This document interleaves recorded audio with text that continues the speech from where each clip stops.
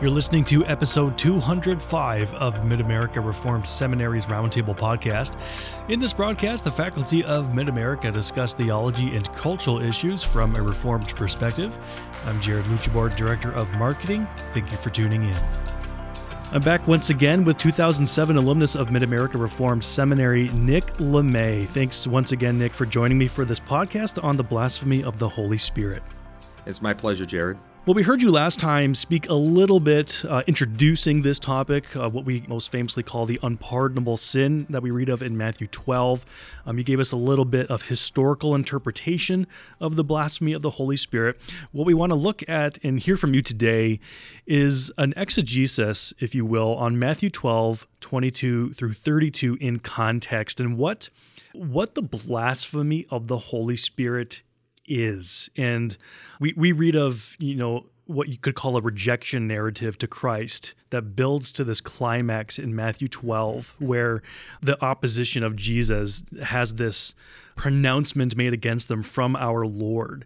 Could you talk a little bit about the larger context in Matthew 12 and how it builds up to this blasphemy statement that Jesus pronounces against the opposition?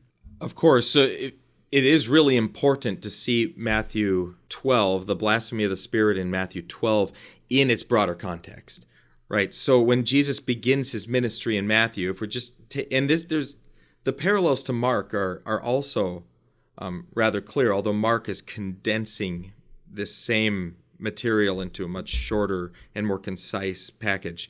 But you have Jesus in Matthew chapter 4 beginning his earthly ministry, and he's calling his disciples, and he's out preaching the kingdom of heaven, and that it's at hand. And you get that throughout these two narratives. So I think there are really, from Matthew 4:12, where Jesus is beginning his ministry, all the way through Matthew 12 and the blasphemy of against the Spirit, you can break it up into two rejection narratives, and they parallel one another. So you have the first rejection narrative, where it begins with Jesus proclaiming the kingdom, calling his disciples, and then there's a section of extended teaching where Jesus acts as lawgiver. We know this is Sermon on the Mount, followed by a section of healing, forgiveness of sins, open displays of his lordship, which ultimately ends in what we might consider to be the initial rejection by the religious leaders in Matthew chapter 9, 32 to 38. And that ends with, after that initial rejection, that ends with Jesus looking upon the people with compassion. And notice why he's looking upon the people with compassion, because they're like sheep without a shepherd. So this is really a condemnation of Israel's leadership. They're not shepherds. Now that gets followed up by what I call the second rejection narrative, which goes from Matthew 10 through Matthew 12. And the parallels are interesting because you have the calling of the 12 and they're being sent out. You have then an extended teaching to the 12. Just like you had the Sermon on the Mount in the first narrative, you have now an extended teaching directly for the 12 in the second one. That's also followed up by healings and miracles, which further, and of course, we understand these healing stories and these miracle stories to be signs given by the Holy Spirit to who Jesus is. And they're to be understood by the people. And I think they are understood by the people. You see the people, as they see Jesus healing, as they see Jesus performing miracles, they wonder, they marvel at these. They continually ask, could this be the one? And that all culminates in this final rejection, or we might call it the definitive rejection of Jesus by the religious leaders in Matthew 12, after the healing of the man possessed by a demon who is mute and blind.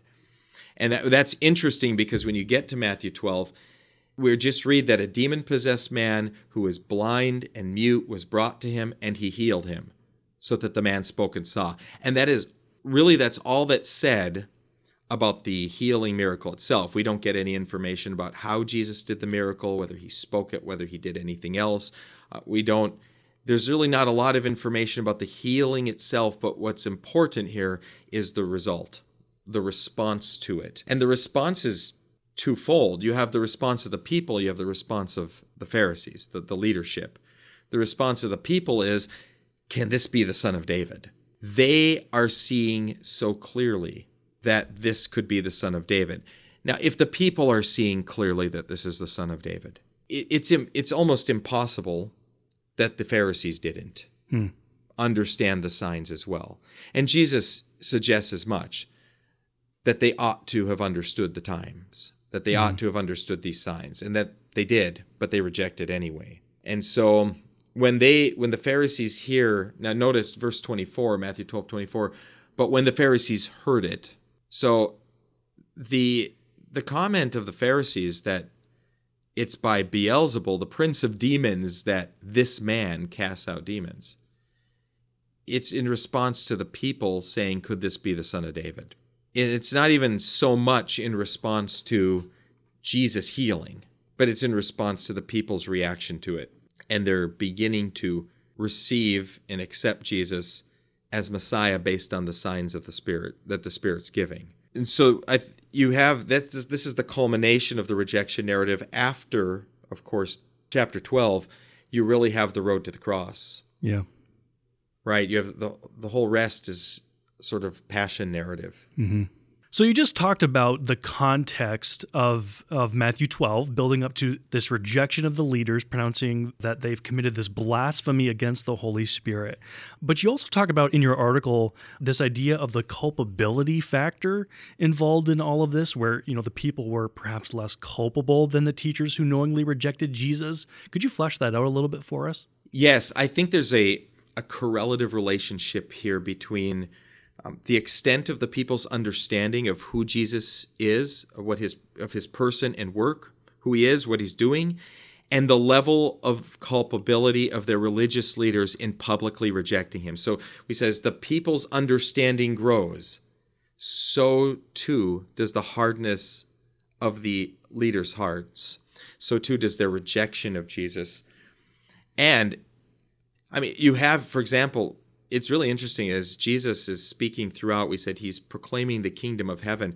But in the contest here with the Pharisees, as they accuse him of casting out demons by the power of Satan, he tells them, if I cast out demons by Beelzebul, well, who do your sons cast them out by? If Satan is divided against Satan, how can his kingdom stand, right?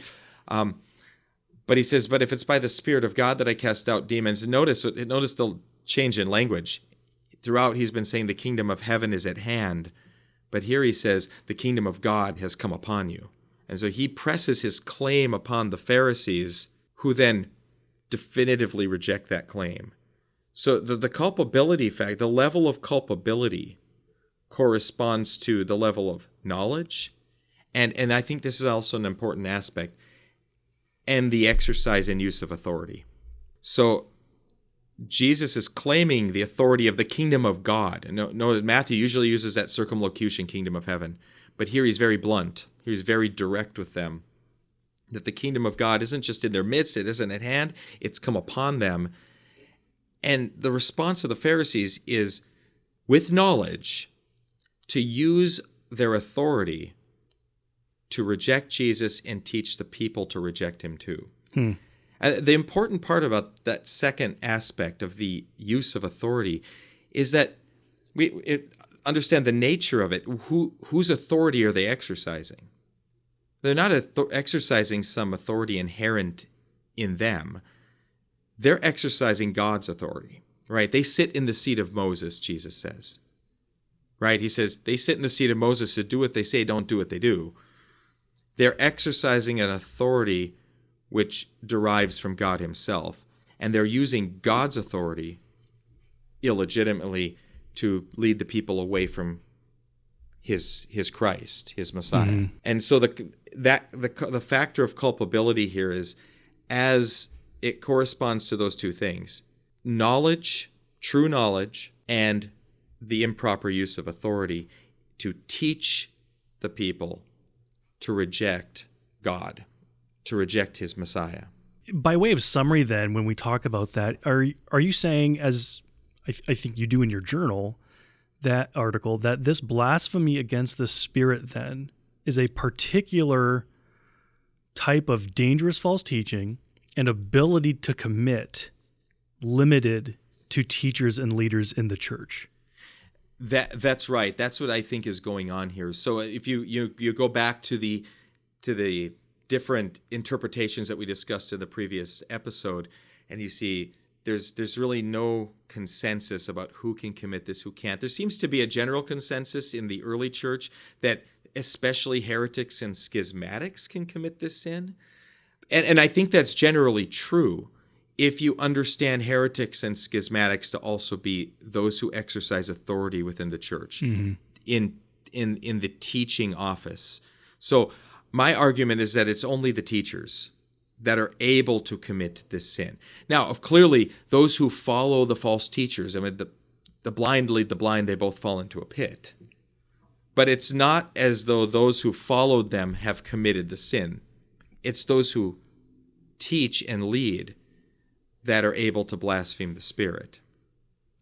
The others don't possess any authority or exercise God's authority in teaching, but these ones do.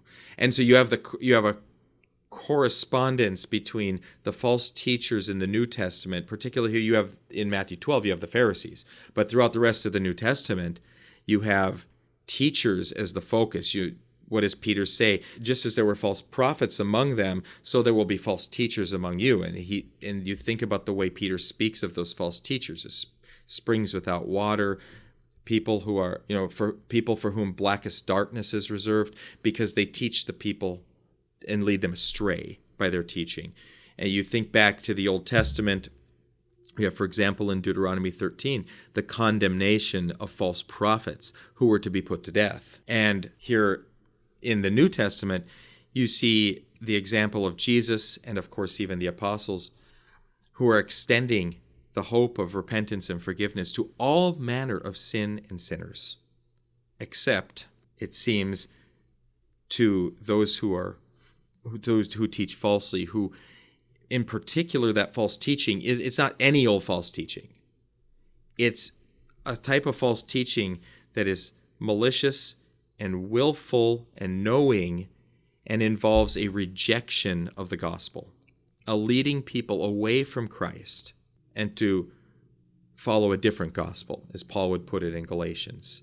I think you see this manifest also in Paul in 1 Corinthians 3, where he talks about those who build on the foundation with, wood, hay, and stubble, and those who build with gold and precious stones, and it's all tested by fire. Those who build with precious stones and good materials, what they build lasts. Those who build with wood, hay, and stubble, what they've built, that gets burnt up. But they're saved as through fire. But then, so he's talking about two people who are building on the foundation. It's just how they build matters. They're still building on the foundation. But then there are those who would seek to destroy the church of God by their teaching. Paul has in view here teachers, those who are building the church. Those who build in such a way, those who are not building at all, but rather tearing down, those who are striking at the foundation itself. What does Paul say? God will destroy them. So you have a distinction among teachers in the New Testament, and I think that's what you have here. You have a distinction in Matthew 12, a distinction between the people and their teachers.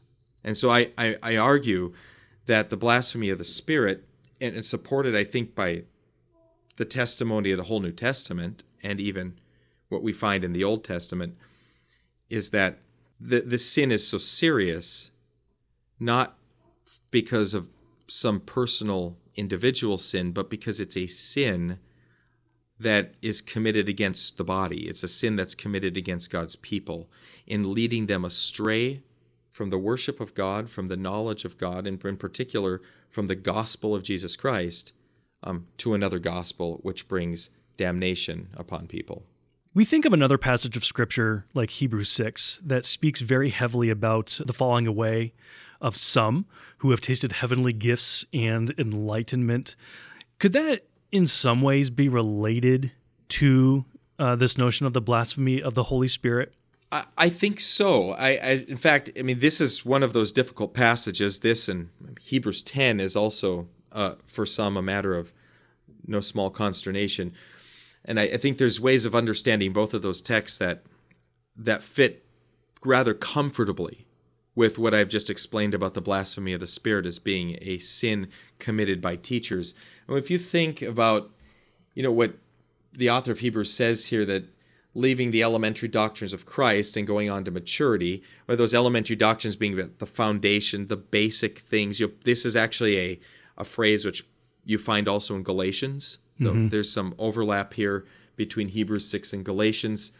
The author of Hebrews in verse 4 says, 6:4 says, "For it is impossible in the case of those who have once been enlightened, who have tasted the heavenly gift and shared in the Holy Spirit, and have tasted the goodness of the Word of God and the powers of the age to come, and then have fallen away, to restore them again to repentance, since they are crucifying once again the Son of God to their own harm and holding him up to contempt."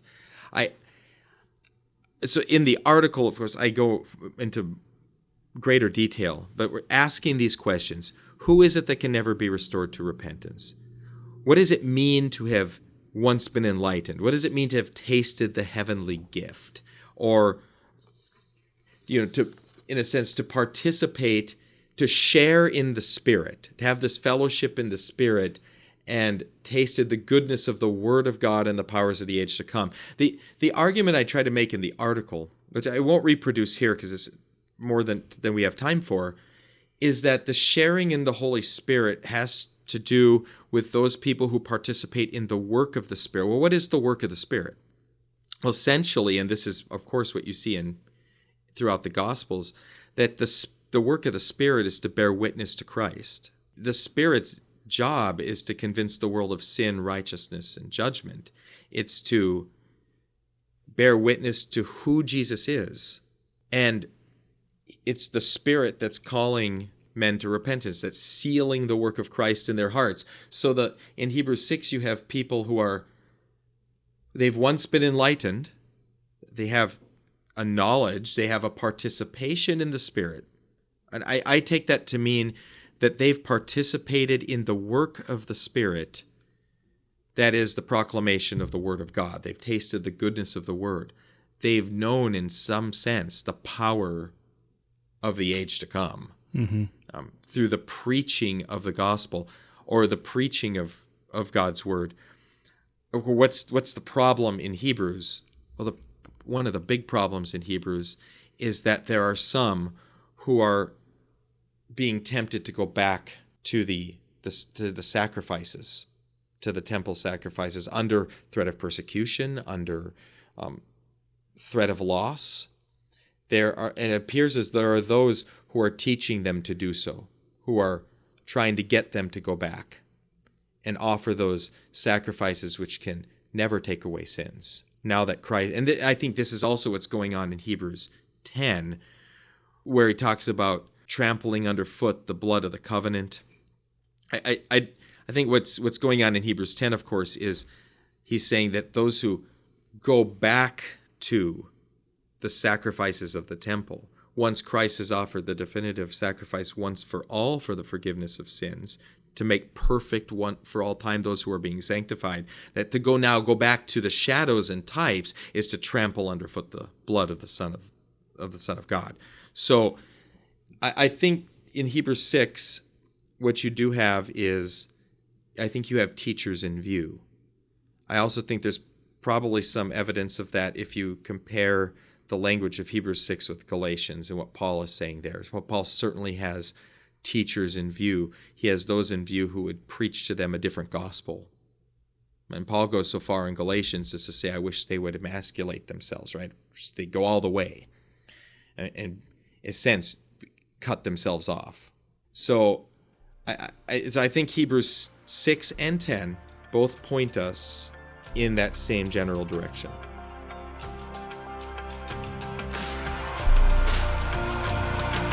Concluding this series on the blasphemy of the Holy Spirit next time, Reverend Lamme will take us through the implications for the church today in terms of identifying false teachers and provides encouragement, warning, and exhortation for Christians wrestling with this difficult passage. If you enjoyed today's episode, consider subscribing and sharing it with friends or family. Your support helps us bring more engaging content to your ears and helps us foster not just a community of lifelong learners, but thoughtful practitioners. I'm Jared Luchbor. Thank you for listening. We'll see you in the next episode.